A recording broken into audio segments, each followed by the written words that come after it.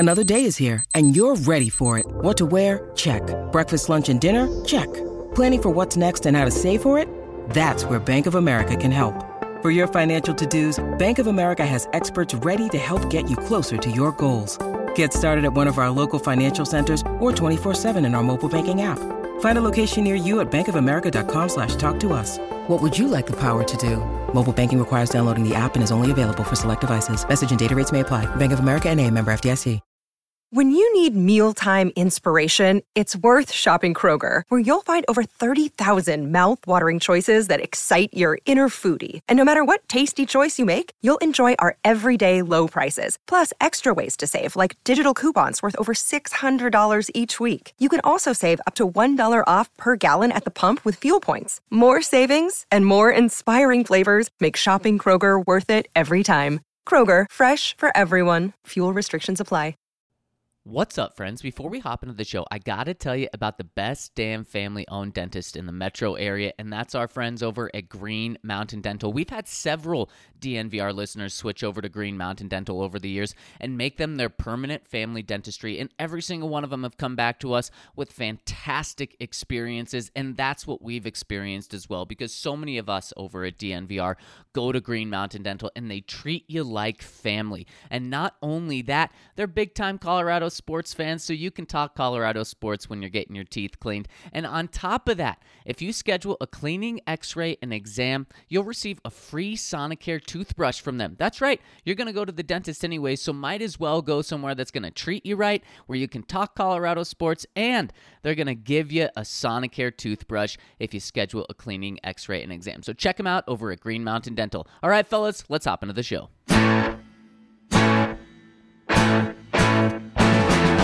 One for the one and only DNVR. Two goes out to Zach Mace, Arcade, and the bar. Three for Mr. B in that old trophy case. Number four we're still waiting for, well, bring on the chase. Out on the field at Mile High, Broncos win is our desire. Coupled with a break, brew and a friend bleed orange and blue to the bitter end. Come and join us, DNVR. We are DNVR. We are DNVR. Huge shout out to our friends Pleasure Horse for our great intro song there. And we are live once again from Studio C. The C stands for... Can Vic Fangio save his job? That's the best I can do right now. I think you saved your job on that pretty well, Ryan. There we go. Thank you. Or contingency plan, because doing this remotely is always a contingency plan behind actually being in the same place at the same time. That is true. I thought you were going to say George Payton dialing up a contingency plan in case he does move on from Vic. Maybe. We've got a lot to talk about here today, but there's a very pressing question that we have to answer off the top of the show. And it comes in from our friend Buana Beast.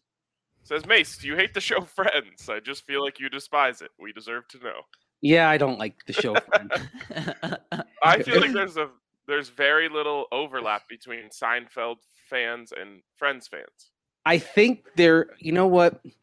Seinfeld had been on for a few years before Friends came on, and so I think people who were Seinfeld enthusiasts looked at Friends and said, "Oh, it's they're just a little younger, but instead of sitting around a diner, they're sitting around a coffee shop." I think Seinfeld fans looked at the premise of Friends as being pretty derivative and unoriginal, and thought that like. The Xerox copy isn't quite as good as the original, and so yeah, I think that's why there's not a lot of overlap. And I remember a couple of years ago when Vic Fangio was talking about some of his television habits, and said that he liked to watch Friends, and honestly, that disappointed me in him. Yeah, so I like both. I like Friends. I do believe it's slightly overrated by its diehard fans, but most things are, right? what messes me up, I almost cursed. What messes me up when it comes to watching Friends is my mom and sister loved that show when I was growing up. So I've been seeing it since I was, 5 years old. And I always imagined those people being so old. And the way the show is set, like they're like 29 years old, and so they're my age, and that really messes with my head anytime it's on now. You guys will be shocked to know I'm in neither category. Not because I don't like either show, but I just never got into either of them. And actually, I cannot stand anything that has a fake laughed soundtrack. Oh yeah, Oh, yeah. that. You I can't hate do this that. show because that's what you are for it. Exactly. Maybe that's why. I hate myself. It's Just kidding. but the laugh track, though. I mean, even though you still see it used from time to time, it does date it a little bit. And in fact, like you look at, for example, like Curb Your Enthusiasm is basically the stylistic sequel to Seinfeld in a lot of ways, and there's never been a laugh track on that. So people say that How I Met Your Mother is like the stylistic sequel to Friends. Yeah. I would side with How I Met Your Mother as the better show. But yeah, I've definitely never watched an episode of that. Yeah, I agree with you. I think How I Met Your Mother, there's a little bit more depth there, I think, than there was on Friends. We've got a self-aware Drew Lock fan in the comments here saying, a little overrated by its diehard fans, hit me in the feels as a Lock fan. I appreciate that. That's funny. Anyway, that's good. That's really good. All right, that's a good segue from Friends and Seinfeld back into the Denver Broncos. And boys, the question today is a fun old question. It feels like we have this conversation every year. Oh, that's right, because we do have this conversation every year. It's like seeing an old friend that you only see around the holidays, and here it is. Old friend, should the Broncos win out or lose out? What's the better scenario? And we can go through what we prefer, what we think George Payton would prefer, and then I think what Vic Fangio would prefer, and maybe you could even go down the list and hit a couple players there. So I'm going to start. I'll start and just state the obvious here.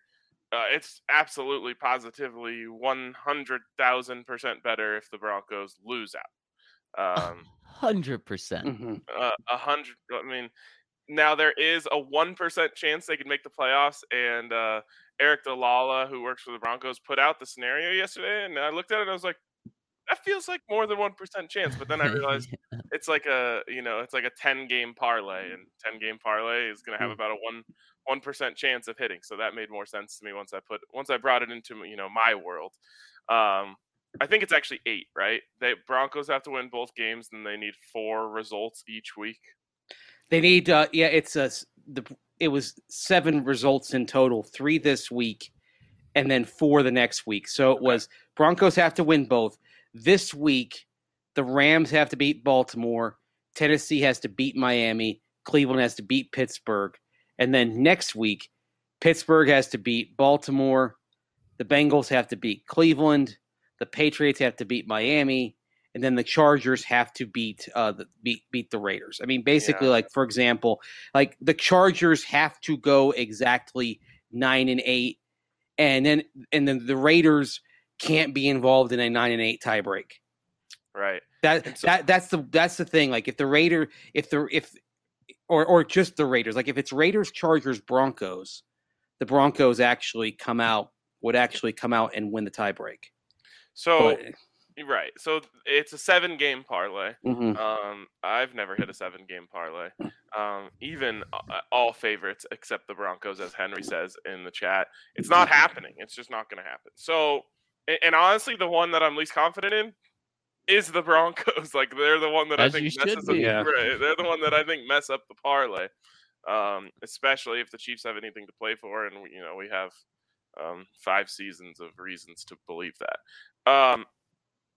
And here's the main reason. The Broncos currently sit with the 11th overall pick, which, guys, in a year where you're 1 game under 500, you're kind of lucky here. Like, actually really lucky that there's such a logjam in the middle of the NFL that you're able to flirt with 500 all year and then flirt with a top 10 pick at the end of the year. So if you lose out, obviously you couldn't do worse than 11th, right? If every team in front of you loses out as well, and there's probably some teams that play each other, you can't do worse than 11th. You'll probably jump into the top 10, or you have a chance to jump into the top 10. And as much as I hate the fact that this is what we're talking about, that is absolutely better than giving yourself a 1% chance of making the playoffs. It is so wild that the Broncos in 1 week went from truly competing to the playoffs to truly competing for a top 10 pick. It is crazy, Ryan, that can happen in a year like this. It just shows you how many teams are so close, but it also shows you how much these next 2 weeks matter for the Broncos, because not only can they get into the top 10, Ryan, there's a scenario. Now, it's probably even crazier than a 7-game parlay, but there's a scenario for the Broncos to jump all the way up to number 6 and have the 6th overall pick in just a matter of weeks, go from, being a playoff team to the 6th overall pick. Now, there's also a chance, and I'm going to put the 0.1% of the playoffs on the back burner here. Let's say the Broncos don't make the playoffs. We eliminate that. There's also a chance the Broncos fall to the 18th pick. These next 2 weeks are huge. And when we've talked about this conversation in the past, typically with 2 weeks left, there's like a 5-spot difference in the draft. We're talking about 13 to 18, 15 to 10. Yeah. We're talking about 12 pick difference here. A 6th overall pick in this draft. There's a chance you get the number 1 overall quarterback, or there's a chance that if you want that first pick, you only have to trade 1 first-round pick in order to do it. If you're at 16, good luck getting the top guy on the board. So these next 2 games are still huge. And when we had this conversation 4 or 5 years ago, I think we kind of viewed it from the point of, well, maybe there is something to, building that winning culture, win out, get close to 500, get above 500. That's going to do wonders in the offseason.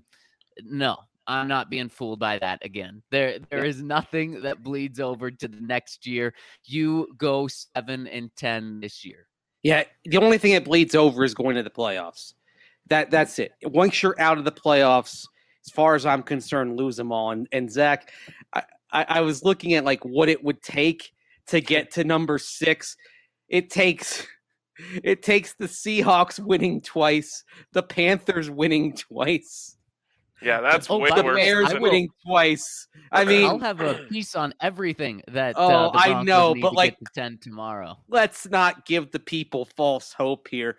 Realistically, hey, you were the one giving the people false hope to giving the path to the playoffs here. The 5% is a lot better chance than this was, and that at least you could say was largely within the Broncos' control. This requires bad teams. Wait, no. The Broncos have 0.1% of a chance. No, to I'm get talking to about the 5%. right now. I'm not saying the Broncos have a chance at the playoffs this week. I never said that. I said it was mathematical, and that's it. I'm not the one putting out the path to the playoffs. Eric Dalal is the one doing that. I put out the path to the playoffs last week. When they lost that game, that was it. It's done. Look, neither thing is happening. We could argue about which one is less likely. It's definitely the number 6 pick. Yeah. Because in the path to the playoffs, you need good teams to beat less good teams. In the path to the number 6 pick, you need bad teams to beat better teams that are better than them. Yeah, they're playing for something. Yeah, it's like a giant, all dogs parlay. But either way, the top 10, I think, is an attainable goal.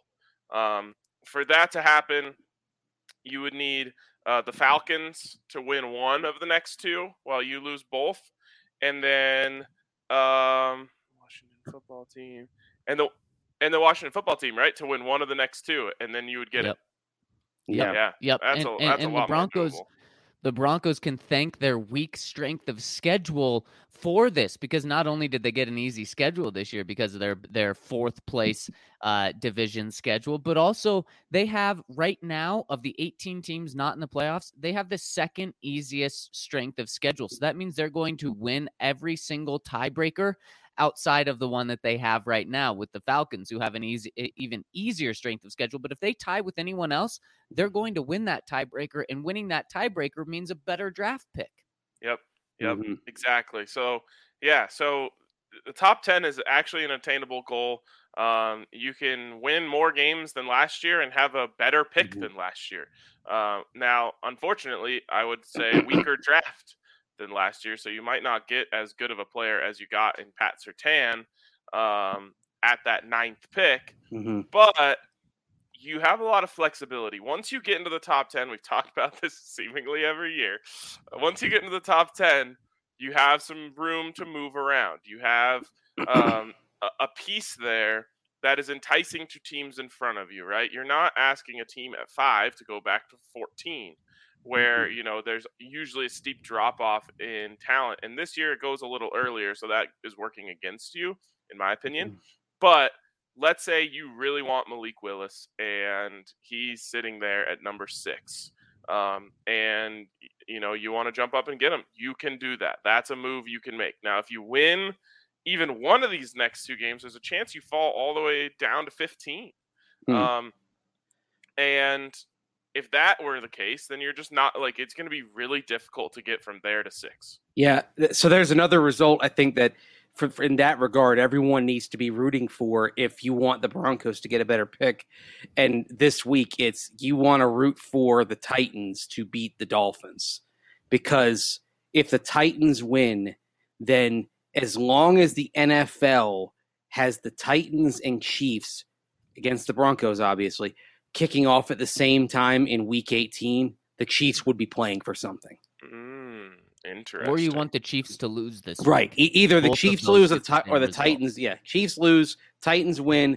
Either one of those happen, Kansas City will come to Denver with something to play for, because the league historically has, if there's been something like the number 1 seed on the line, the league historically has made sure that those teams are playing at the same time. So it would almost certainly not be Titans playing early and then their result means the Chiefs aren't playing for anything late. They would almost certainly make that Titans game in the late window when the Chiefs play, to make sure that both of them were battling for something. And that the Chiefs had to go out there balls to the wall and play that Week 18 game.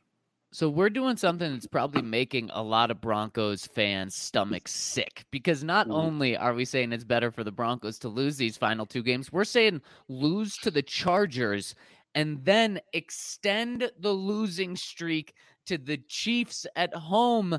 And we're just trying to take a big, broad picture, because getting that quarterback, getting a better draft pick is better. But guys, I do have to ask you, I mean, would there be any good thing to come out of finally snapping that losing streak to the Chiefs, especially because if it happens, it would probably be against the backup Chiefs in a game that means nothing to them? No, and I thought you hit the nail on the head with the backup. If you're beating the backups, then you're going to have that asterisk by it. We're not going to talk about the losing streak anymore, but every time it comes up, someone's always going to say, yeah, but you beat them with Chad Henne out there, and you beat them without player X, without player Y, without player Z. But then the losing streak would be over. Now, there would definitely be an asterisk, and every Kansas City fan will let you know about that asterisk, but it wouldn't be 13 games going into next year. It'd be 0. I'd rather have the draft pick. Just like you go back to last year. And I agree. You look at there's one result that could have really kind of changed the discussion we're having right now in terms of the Broncos' future. And it was when the Broncos held on by the skin of their teeth to beat the Panthers there in December. If the Broncos lose that game and they're 4-12, they're picking 5th instead of 9th. And the reason why it's worth noting is that from 5 moving up to 3 might have been doable for the Broncos, and our discussion might be about Trey Lance as the quarterback of the future, already on the roster, who the Broncos did like an awful lot. Yeah, I mean, to me, Zach, the Chiefs question is like, would you rather get laid or would you rather find love? And wow. One, short-term satisfaction. One gives you long-term security. So we'd be calling it a slump buster? Is that what it would be? if the Broncos beat the scrub Chiefs. It would quite literally be a slump buster. Then you get to go into the next year not feeling so desperate, Ryan. Oh. Yeah. I mean, I didn't say there's no pros. Hey, it'll feel better if you instead of snapping the streak against the Chiefs scrubs. It'll feel better if you're snapping the streak with Aaron Rodgers or Russell Wilson because you had a top 10 pick that helped make the deal happen, or if you're snapping the streak with QB of the future that you get out of the draft. That'll feel better because that might feel like the start of something meaningful, whereas this is just going to be that end of the season one-off, like a baseball September call-up doing well. Who cares? Yeah, okay, really quickly. No one here, and we have to do this every time we do this conversation, no one here is saying the players are going to want to lose. Obviously, the players are going to go in and absolutely fight their this is their livelihood, this is their job, this is their pride. Mm-hmm. No one here is insinuating that the players would want to lose. We're just saying what's the better scenario for the Broncos. And we're going to talk more about this because there's several offshoot conversations that we haven't even hit yet. But first, I want to tell you guys to come down, hang out at the DNVR bar. DNVR bar was popping last night for the Nuggets game, and they got a good one. Now, the Nuggets really need to find a way to kick this habit of building up giant leads and then blowing them in the fourth quarter, but they only blew it momentarily, and then they finished the job and won. Like I said, bar was popping. Everyone had a great time. We'd love for you to come down to the DNVR bar. Check us out if you haven't yet. If you have, well, then you want to come back. 22-ounce beers for being a member for the price of a 16-ounce beer. Great food. We actually just updated the menu. I haven't even had time to try some of the new stuff, but I've heard the chicken sandwich is fantastic. So I'm looking forward to trying that. All sorts of great stuff on the menu, and of course, great people down there that you can hang out with. You probably run into someone you know from Twitter, aside from the DNVR crew. So come down, check out the DNVR bar. I'd love to see you. Someplace you probably won't run into someone from Twitter is when you're sleeping in your bed, and unless you're trying to get lucky, like Ryan was talking about earlier. But regardless, you should get the Snooze Flip mattress from our friends over at Snooze Sleep, because the Snooze Flip is the most universal mattress in the world. It's a 4-in-1 mattress, and you're saying a mattress is only one thing. How can it be 4-in-1? Well, one side of the mattress is soft, one side of the mattress is firm, and then there's a reversible cover that gets it. One side is hot, one side can be up to 5 degrees cooler, and so you can mix and match that cover and which side of the bed you want, and boom, there you go. You have the most universal mattress on the planet, and it's also a Colorado company, but it's built for the world, so wherever you are, you can get a Snooze Flip mattress from our friends over at Snooze Sleep. Just go to snoozesleep.com and use the code DNVR, and you'll get up to $500 on an adjustable base and the Snooze Flip mattress, and they'll double it when you look for a king size mattress. They'll give you up to $1,000, $500 for the mattress, $500 for the adjustable base. It is such a comfortable bed, and you can get it with a huge discount by going to snoozesleep.com and using the code DNVR. And if you've got a good job and you're working hard, you're going to need those good nights of sleep. And if you don't like your job, you're looking for something new, something better, why don't you check out the positions available at Ball's plant in Golden? In particular, Ball is looking for production technicians. Production techs work on the front line of their aluminum beverage can production process over at the plant in Golden. Ball offers a competitive wage of $27.39 per hour to start, with potential for an increase at 6, 12, and 18 months on the job. You'll be exposed to a lot of other manufacturing opportunities in the plant as you work on the stages of production, making aluminum cans and ends. What you do is, if you're production tech, you're responsible for machine adjustments on the high-speed production equipment making these cans. You're a part of the production team, both in quality and meeting operational goals for volume, and you can use this job to go bigger places at Ball. It's got skills growth built into it. Many production techs become maintainers, which is the next step up. And many people who started as production techs have moved to other roles in operations and management. So you've got chance for growth at Ball. It's a full-time job with benefits. comprehensive insurance active on the day of hire, 401k for retirement, stock out ownership program, and even potential for an annual bonus. These are all benefits of working for a huge company that takes care of its quality employees like Ball does. So if you want to get in on that, get a new job for the new year, new career for the new year, text Golden to 77222 and you'll be linked to open positions at Ball. You can also go directly at jobs.ball.com and search for Golden. That's jobs.ball.com and search for Golden, or text Golden to 77222 to be unstoppable at Ball. All right, guys. A couple more little layers that we have to peel back here. But first I want to address one that I saw in the comments. I'll see if I can find it. It was kind of a long time ago. Anyways, I believe it was Daniel Sepp in the comments who said it's not the best thing for the Broncos to lose out. It's actually the best thing for the Broncos, or for Drew Lock to play and ball out to increase his trade value. And to that, I would say there's just no way Drew could play well enough in the last two games to I guess it increases value the amount that the difference between like pick 18 and pick 9 or even pick 11 really is. Yeah, what you're talking about with Drew is you're talking about a jump from what, a 6th round pick right now, 7th, 6th round pick to a 4th round pick, 5th round pick if he were to really ball out. The difference between, let's say, a 16th pick in the draft and the 8th pick in the draft is worth a 1st round pick. And the difference between a 4th round pick and a 7th round pick is worth a 5th round pick. So, I mean, the differences there are just massive. Well, even like, forget about about 18, pick 11. Let's just, even if the Broncos can move from pick 11 to pick 9, even that difference right there is the equivalent of a late 3rd, early 4th round pick alone. And that's on the draft value chart. We get into terms of trade possibility. It's probably worth more than that. It's probably worth a 3rd round pick. And I mean, if Drew Lock plays well, what does his trade value get to at the most? A 4, a 5, based on the body of work?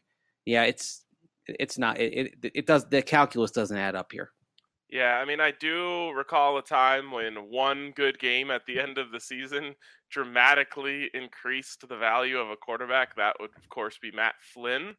But that was a high leverage situation, though. Yeah, and he was completely unknown to that point. Right. He didn't have a book out on him. He played one game, like you said, in a high leverage situation, or a small sample size. I don't know if it was his only start ever at that point, but I feel like it was. And he balled out, and so all of a sudden it was like, oh, well, this guy can hack it, and there's no evidence that he can't. Yeah. Yeah, there was no body of work there. It was literally one start that he made in I believe it was in 2011, and I want to say they were playing the Patriots, if I'm not mistaken. Correct me if I'm wrong. I don't remember. 2010. Sorry, in 2010 he started against the Patriots. My bad. They lost. He did well, and then he made one start in 2011, I think, when they had clinched as well against Detroit. But it was that Patriot game that everyone kind of leaned on as well back in 2010 to say, wow, this kid went into Foxborough and he never started before, and the Patriots were on their way to a number 1 seed, and he was great. Let's pay him. Didn't he throw for like 450 yards or something? Yeah. Something ridiculous like that. Let me look it up here. Like he had 518 yards for the season. Oh, okay. And in that specific game, hang on here. It's great. It's great podcasting when I'm looking this sort of thing up, by the way. Matt Flynn, 24 of 37, 251, 3 touchdowns, 1 pick, a 100.2 rating. And then it wasn't actually as good as I thought. Yeah, what was the next year game? Against Detroit, he had a huge yardage total, but he had 1 touchdown and 3 picks. Okay, what was the yardage? Hang on here. Sorry. No, it's all right. I remember the discussion revolving more around what he did in that Patriot game than what he did. The Lion game, he threw for 480. Okay, that's my bad. I misread it. 6 touchdowns, 1 pick, 3 sacks against the Lions. That's the one that I remember. 6 touchdowns and 480. Yeah, because I remember the Sunday night game against the Patriots, and they had to sit on him for a while. But like, oh wow, this kid, if he could go into New England and play like that, what could he do if he ends up starting? And then he gets to Seattle, and they draft somebody named Russell Wilson, and that's it. Anyways, guys, if Drew we got to bring. quick, no one cares about Matt Flynn. I just want to say, if Drew threw for 6 touchdowns and 480 yards in one of these last 2 games, I think he could probably get his value better than a 4th. If he beats the Chiefs, and let's say the Chiefs are playing for something, then yes, definitely, I think so. That would be wild. But yeah, like you said, there are 2 people that I feel like these last 2 games impact the most in the Broncos organization. One is George Paton, and one is Vic Fangio. Now, a lot of people believe the decision has already been made on Fangio, so if that's the case, then he doesn't really have anything to stand on, but he's going to want to go out with a couple wins. So how do you guys think, that scenario, how do you think that situation plays out internally? I was trying to think for George Paton, what are the benefits for winning? Because ultimately, he benefits right now in the short term from a better draft pick. So losing out would make sense for him. And guys, tell me if you can think of anything else. The first reason is we've talked about it. A new owner is going to come in and just a couple of months from now, there is a chance that he is not sold on George Paton. Now, I think the owner will at least give George Paton a year or 2, especially with how highly regarded George is around the league. But there's a chance that the new owner comes in and says, okay, you went 7-10. Yeah, I want to bring my own guy in. You're out. And so a winning record could kind of change the owner's mind to that. And so that's one thing. Again, I don't think that's probably going to happen, but that's the thing that George could have is had a winning record when this team didn't have one for 4 straight years. The other thing is if he likes Vic Fangio and wants to bring Vic Fangio back, but obviously a lot of the public is not behind Vic Fangio. If he wants to make it easy for him to bring Vic back, well, then a winning record can help with the public perception of that. So those are the only 2 things that I can really think of George Paton wanting to win these last 2 games. Yeah, the perception is interesting. I mean, I think there are people who would look at it simply and say winning record. That's great. Bring him back. But when you look into how that winning record would have happened, especially if the Chiefs do have everything clinched, if you have a winning record and there's a win over the Chiefs B team. There's a win over Detroit, which was decimated by injuries and COVID. And then those 3 wins at the start of the year. To me, you start looking at that and saying, yeah, that's not really a quality winning season, as it were. Yep, I agree. And, you also have a chance of losing that next year. Because, I think that's one of the best benefits of losing to the Raiders last week. You never want to lose to the Raiders. You also never want to lose to the Chargers or the Chiefs. But the benefit of losing last week is now you're in line for another schedule just like this one, or not just like it, but very similar to this one. You're going to get, the last place teams in the AFC on your schedule. You're going to get your 17th game is going to be another easy one, or should be another easy one.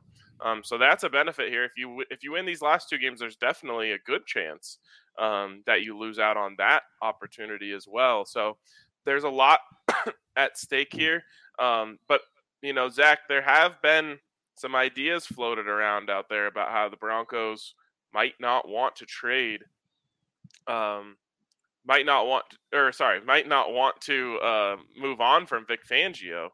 And from a ownership standpoint, from that whole conversation which we touched on yesterday, and you're right. If that's the case, you really hope for a win in these last 2 games. You honestly hope the Chiefs are playing for something, and Vic Fangio's defense holds them to 13 points, and the offense scores 14 or whatever it may be, and then you really can start to sell the idea of, look, we're going to fix the offense. But we're not giving up on this defense. What would you rather have, by the way? Would you rather have a schedule of Atlanta, Baltimore, New England, or Carolina, Cleveland, Jets? Yeah, I mean, you obviously Option want the second one. Exactly. Option B is right now what last place gets you for those 3 games set by placement in the standings. Option A is second place. Now, if the Broncos win out, And the Chargers obviously lose this week to the Broncos, but then win.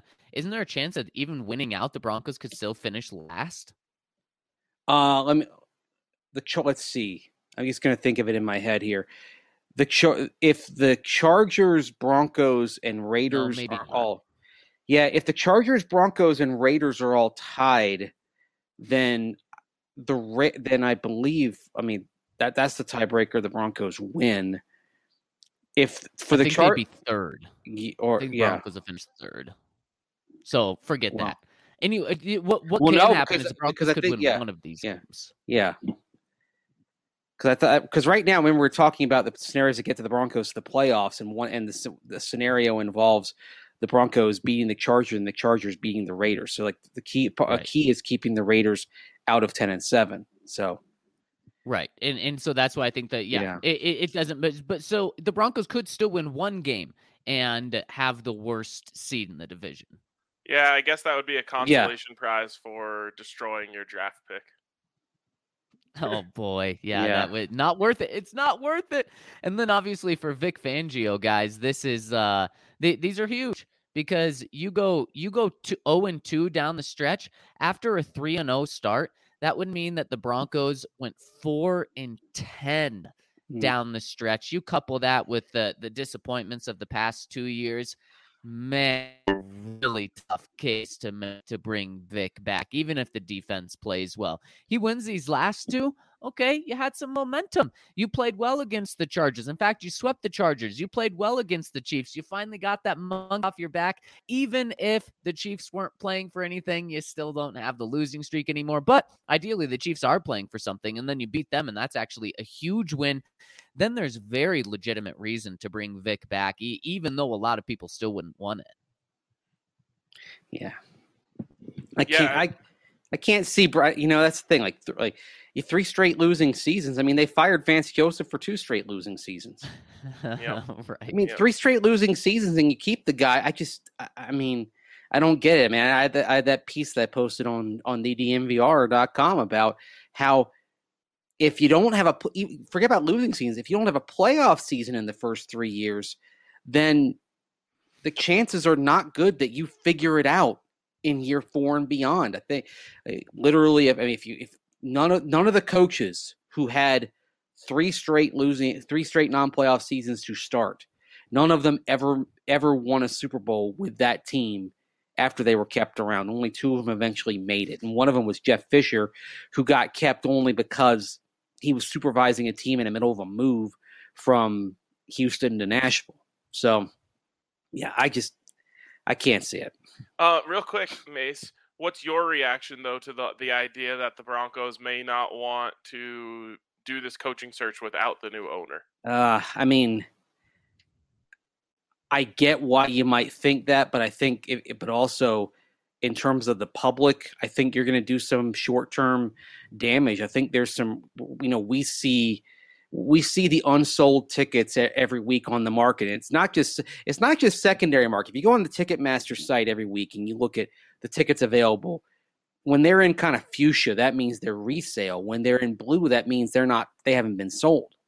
And you're seeing more and more tickets in the corners of the stadium and the club in the club level that aren't sold. You're seeing and especially when you talk about premium seat revenue, club seats and suites, and enthusiasm dipping for that, on top of just people maybe being a bit spooked about the current COVID environment, you have to give people a reason to buy these tickets, and especially the premium tickets, because that's where you keep 100% of the revenues right now. And that does matter to the bottom line. And I don't see how keeping Vic Fangio is going to help move any of those. And the other thing is also, if you keep Vic Fangio, does that lessen your chances of getting one of these elite quarterbacks on the trade market? And if you don't trade for one of those quarterbacks, are you really going to bring in a drafted quarterback, have him work under this staff, and then all of a sudden, if you have another frustrating season, you're changing staffs again? Just for all the reasons and all the possibilities here,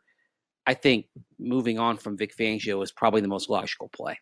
And from that big picture ownership standpoint, you might be able to make the case that if the Broncos were to make the home run hire which I would probably say is Doug Peterson in this cycle, a Super Bowl winning head coach, offensive mind, likable guy. That increases the value of the franchise. The fans are re-energized. The fans are excited. You've got this great coach that that everyone's excited about.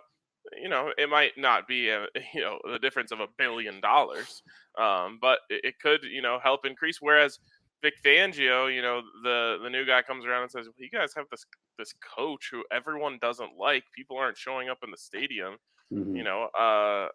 I think I deserve a little discount on this. So a $10 discount? Yeah, exactly. 20% off your next purchase. Right, exactly. At the team store where you already get 100% off. Exactly. All right. Before we move along, I'm going to let our friend Dan from the Madden League do the Manscaped read for me, because he wrote this in the chat this morning. Here it is. Sorry to change the subject, but if you don't already own a Lawnmower 4.0 and Weed Whacker, buy one. Probably the best grooming product I've ever used. He doesn't get paid by them. He just got that for Christmas and posted that in the Madden chat. So that is quite the endorsement there from the homie Dan. And he's right. It's definitely the best grooming product I've ever used. And then on top of that, they have so many other little great products that you'll love, including the shampoo and conditioner, the new body wash. There's so many different things from Manscaped that are awesome. I love the Crop Preserver and the Crop Reviver, two little serums that they've created. One's a ball deodorant. One is a little midday spritz to make you feel like you're feeling fresh as as you're coming out of lunch. You wanna attack the second half of the day. Nothing like a little spritz on there to get you going again. But you got to use the code DNVR when you go over there. You'll get 20% off plus free shipping from our friends at Manscaped. And again, Lawnmower 4.0, the Weed Whacker for those nose and ear hairs. So many great options from the friends over at Manscaped. So check them out. And thank you, Dan, for that great read. Yes, Dan. And speaking of great values, Mint Mobile is offering the best deal that you can find cell phone service at. And why it's so great is they don't have any physical stores, and you don't want to go to a physical store anyway. So they save a lot of money by not having to pay for rent and for building space. They save tons of money, and they pass it all on to you. And their cell phone services start at just $15 a month for unlimited talk, unlimited text. And then that's where your data plan starts as well, is with Mint Mobile. You starts at $15 a month, and it goes up from there. And you can get 3 months for free if you buy the first 3 months by using the code DNVR. You go to mintmobile.com/DNVR, sign up. You'll get very cheap cell phone service, and then you'll get after you buy 3 months, you'll get the next 3 months for free. We have all done this, and it's as easy as going to mintmobile.com/DNVR. They send you a little SIM card. You get the SIM card, put it in your phone, download an app, and boom, you are ready to go with very, very affordable cell phone service. And it's the same service as all the other carriers, so you get to save a lot of money and have the same carrier. You know what else will save you money is if you take advantage of the discounts over at Strava Craft Coffee right now. If you use the code DNVR25, you'll get 25% off your entire order at StravaCraftCoffee.com. That's DNVR25 for StravaCraftCoffee.com. If you don't know what Strava Craft Coffee is, you want to learn about it. Strava Craft Coffee is CBD infused coffee, and maybe you're suffering from migraines, maybe you have IBS or joint pain. CBD can help with with those ailments. People far and wide have found that CBD infused products have helped with those ailments. And Strava Craft Coffee, if you're a coffee enthusiast, is great tasting coffee. It's available any way you want it, whole bean, ground, even in K-cups. You can get them all at Strava Craft Coffee. I'll get that out right. And get 25% off with that code DNVR25. And if you try it and like it, you can subscribe and get a permanent discount. So subscribe. You can get delivered every 2, 4, 6, 8 weeks, whatever you prefer. And you'll get 20% off that CBD-infused coffee every time.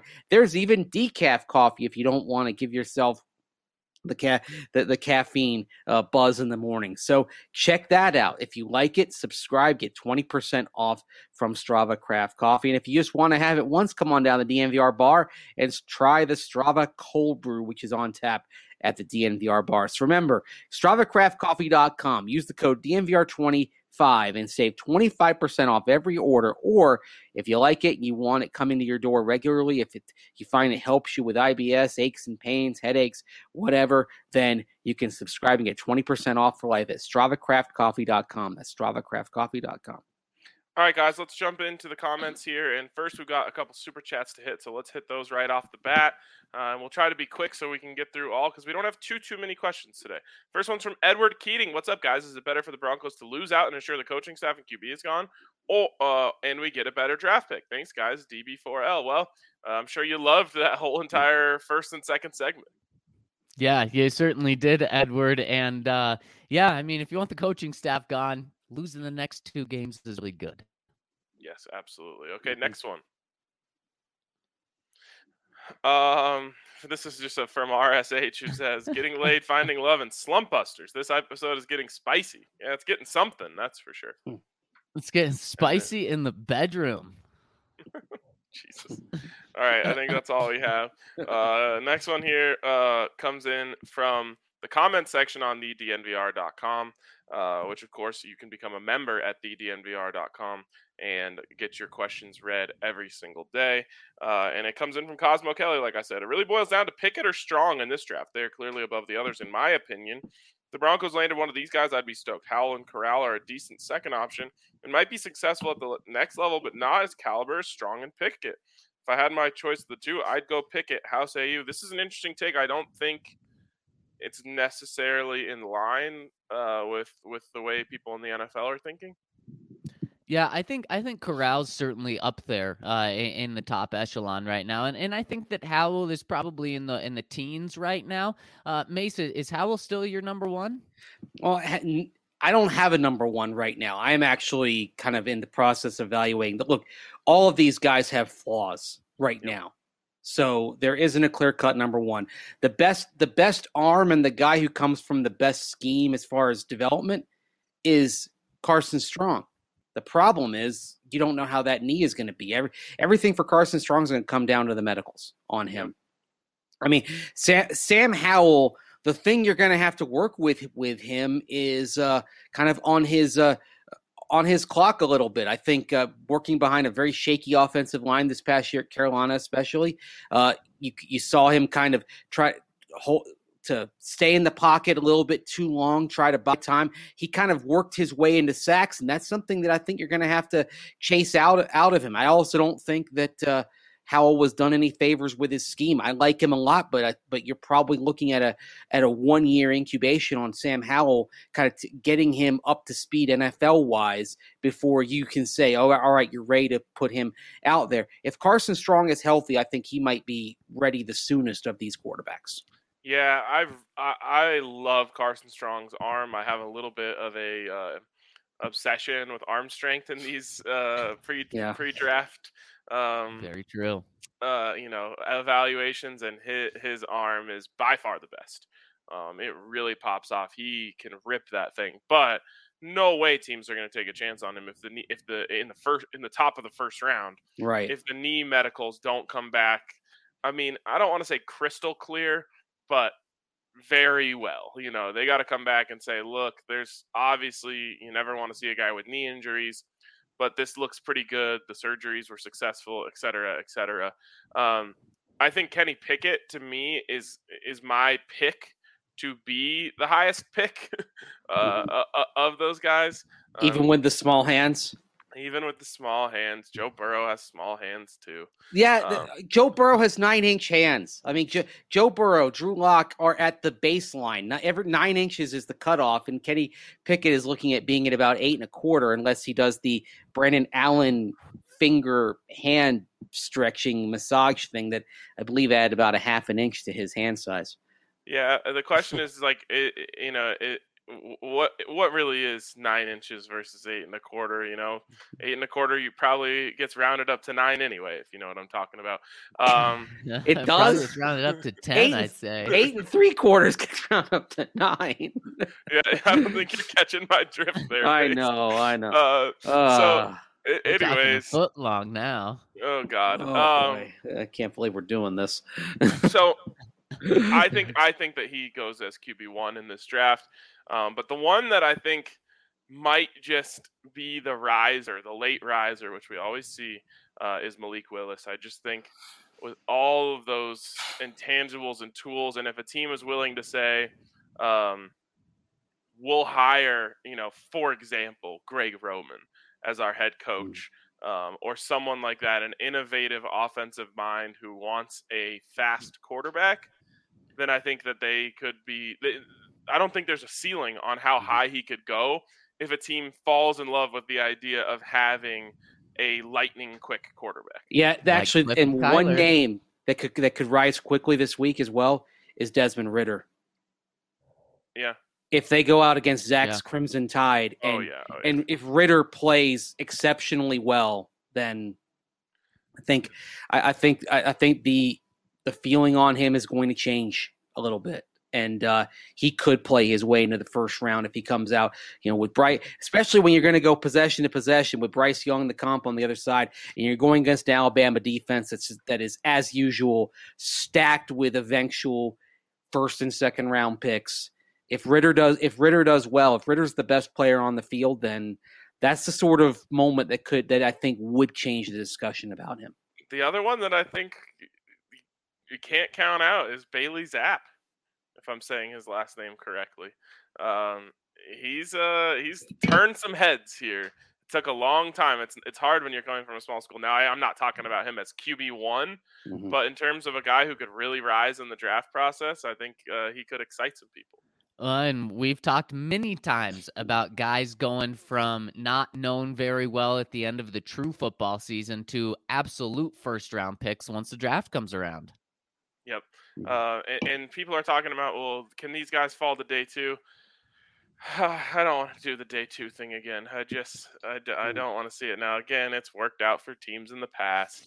But what happens when you go day 2 is you don't feel like you have to commit, and that's exactly what happened with Drew Lock. And so all the people who are big Drew Lock fans who are upset about the way the Broncos have treated him and the way that they've treated that quarterback situation, it's because Drew Lock was a day 2 pick. 100%. If Drew Lock was taken with the 10th overall pick in that draft, which the Broncos of course had, in my mind there's a 0% chance that Teddy Bridgewater would have been the starter this year. They would have absolutely rolled with Drew Lock for another year, and you would have gotten your wish of seeing more than whatever it's been, 21 starts for Drew Lock. So, or I guess is that just appearances? 21 appearances, and 19 starts. And the funny thing is, historically, that is more than 75% of second round picks in their first 2 years. If you go the first 2 years, 18 starts. Most second round picks don't have that close to that many starts in their first 2 seasons. So in a lot of ways, Drew Lock has gotten more of a chance, especially early, than second round picks have. All right, let's turn on the speeders and let's get to all of these questions. Next one from Nemo3. I'm convinced McManus has dirt on Vic, LOL. Speaking of Vic, I've noticed that overall our core players that we rely on most are so wildly inconsistent. Is that an indictment on the head coach? I respect Vic as a defensive coordinator, but I think he should focus on doing just that instead of trying to run a team. Boy, I sure hope there's some credence to the notion of him saying as high-paid defensive coordinator and giving up head coach duties. I watched the Vikings play the Rams last week. Low-key Leonard Floyd was more disruptive and noticeable than Vaughn, which is crazy because this offseason I thought it was disrespectful to mention the two in the same sentence. Is that another feather in Peyton's hat? Definitely. I think, Zach, we talked about it after the game. George Payton, for everything not involving the quarterback, gets an A+ this year. It feels like every single button he's pressed outside of the quarterback button has been a 10 out of 10. Yeah, it really does. And that was one of them. Yeah. The funny thing is QB is like the final exam, though. Yep, that's what And we the said. final counts 50%. So Yep. That's exactly Yeah. what we said. He gets 80% even. Yeah, Yeah. exactly. We It's like a said- law school exam. said he gets an A for everything else and an F for quarterback, and that averages out to a C. Mm. Yep. As for the core players playing inconsistent, I agree with this. I think it's more about the players than the coach. I think Yeah, that I don't think you can put every single thing on a coach you don't like. I think what happens is we, and I mean we as in Broncos country as a whole, overrate players based off of their best performances, and think that that's what they should give all the time. And when in reality, they're not actually that good. That was the top end of the spectrum for them, and what they actually are is a little bit lower than that. There's a real simple way to kind of do that exercise when you're looking at a player, drop the high and drop the low. Yep. And then what do you have left?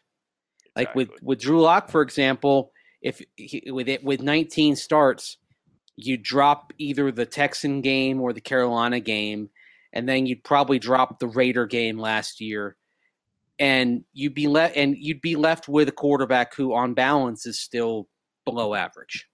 Next one's from Coach Tobin. RK, you coined Javonte Williams as Michael Thiers, and I spit out my water when I read that. Well, I'm glad I made you laugh.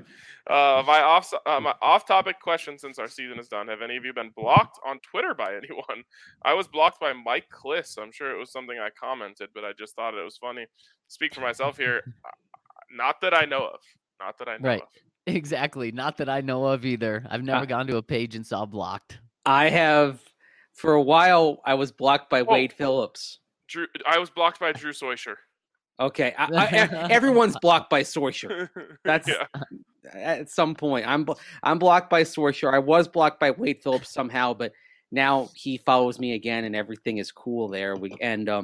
I had Gil Whiteley lobby for me to get unblocked by Wade because we weren't sure what happened.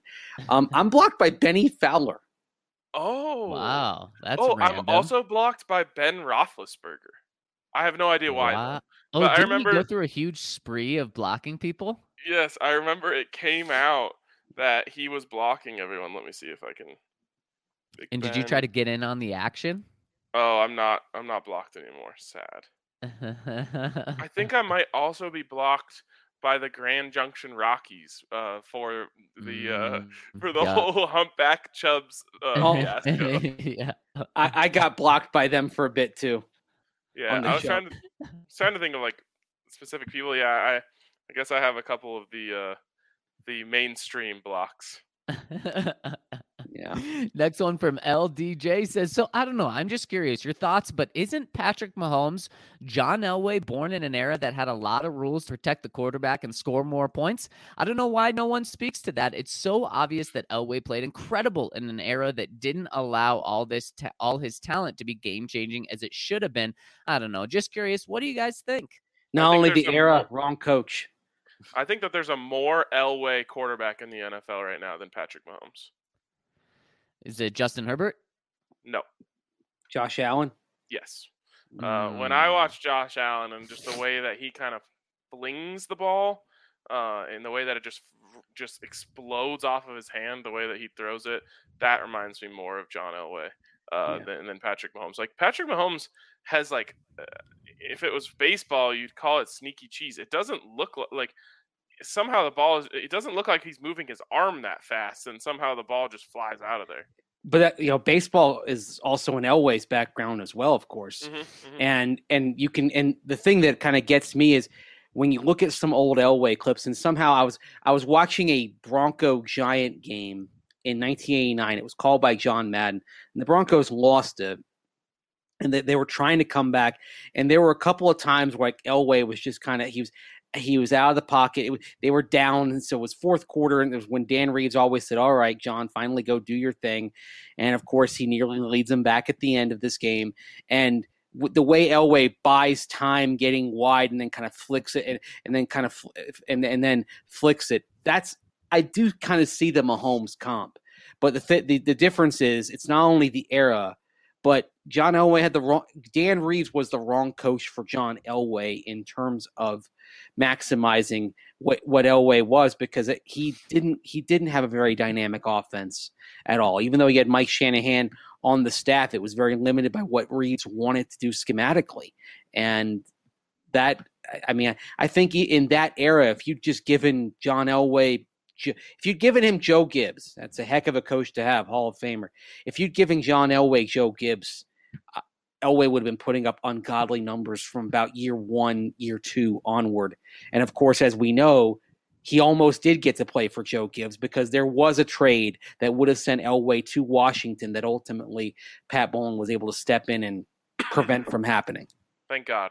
I'll just say this on Josh Allen. He put a whole season worth of highlight throws on film just this week against the Patriots.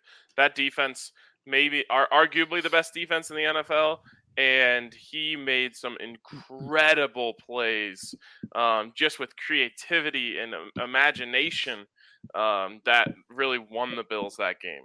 It was really impressive. I feel like it might be the most underrated thing that's happened in the NFL this season was how good Josh Allen was in that game. Back on the Bills train. Last one we have time for here, I believe. Mile High Buckeye. My boys, not sure how Vic and Shermer are still employed, but whatever. I'm looking forward to the moves that this team will hopefully make in the offseason. Also looking forward to the 2022 opponents to be announced so I can start planning trips for next year. Planning on going to a home game each year, making a pilgrimage to the DNVR bar/party bus/tailgate. Discovering the pod was the best Broncos-related thing to happen for me in 2021, and being there to see us smack the Cowboys. I love that comment. Thank you. Hopefully we get Russ and Rodgers and score more than 10 points a game next year. Long live DNVR. Alex. Let's cheers to that, Alex. Long live you, and thanks so much for rolling with us. And Russ or Rodgers, guys, we'd be talking about a much different scenario next year. I don't think we'd be talking about winning out or losing out in the same context that we are now. Yeah, Russ or Rodgers going to be the headline of at least 5 off-season pods. 5 off-season pods a week. Yeah, exactly. All right. Before we get out of here, one last shout out to our presenting sponsor, MSU Denver Online, msudenver.edu/online, for all they have to offer. 750 total classes, 45 plus online and hybrid programs, something for everyone over at MSU Denver Online. And if you're looking to work a full-time job, there's no better place to go than MSU Denver, because students attending MSU Denver work twice as many hours as students attending any other Colorado institution. But again, that wraps it up for us. Thanks to everyone who watched today. Hit us with a like on your way out if you could. We always appreciate that. You can also subscribe and sign up for alerts every time we go live. But for now, that wraps it up for us. For Zach and Mace, I'm RK. We'll catch you later. How long's it been since you and I rolled out the truck and took a country drive? Now I understand that you need some time.